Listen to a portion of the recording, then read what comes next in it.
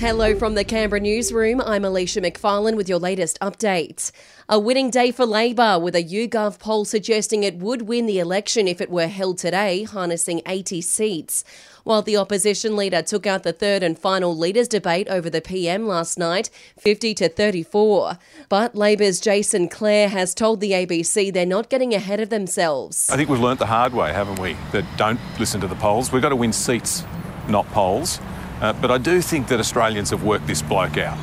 They gave him a chance 3 years ago. Meanwhile, an Albanese government would invest $10 million into a youth foyer at the Woden CIT campus if elected. Student accommodation, essentially, but for young people potentially at risk of becoming homeless or disengaged from education, that they would be linked to the CIT, but also to student accommodation as well.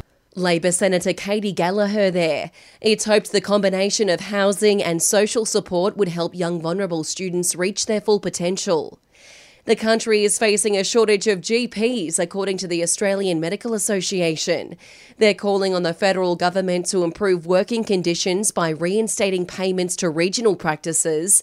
Local branch president Walter Abayaratna says general practitioners play a vital role in health services. We need to make sure that more of our students want to become GPs, that they have a life as a practitioner that satisfies them. Boris Johnson has promised Sweden and Finland the UK will support them should they come under attack. The UK PM has signed a security declaration with Finland's president in a visit overnight. From the high north to the Baltics and beyond, our armed forces will train, operate and exercise together, marrying our defence and security capabilities and formalising a pledge that we will always come to one another's aid. And a new collection of Barbie dolls is being launched, and for the first time there's a doll with hearing aids as well as one with a prosthetic leg. Mattel says it hopes the new range will allow more kids to see and play with the doll that reflects them.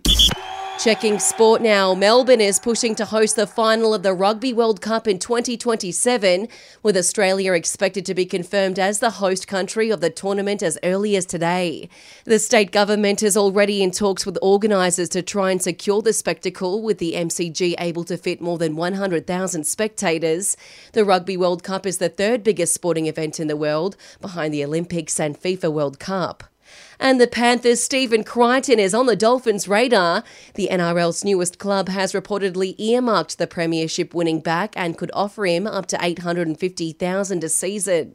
And that's the latest in news and sport. We'll have another update for you around lunchtime.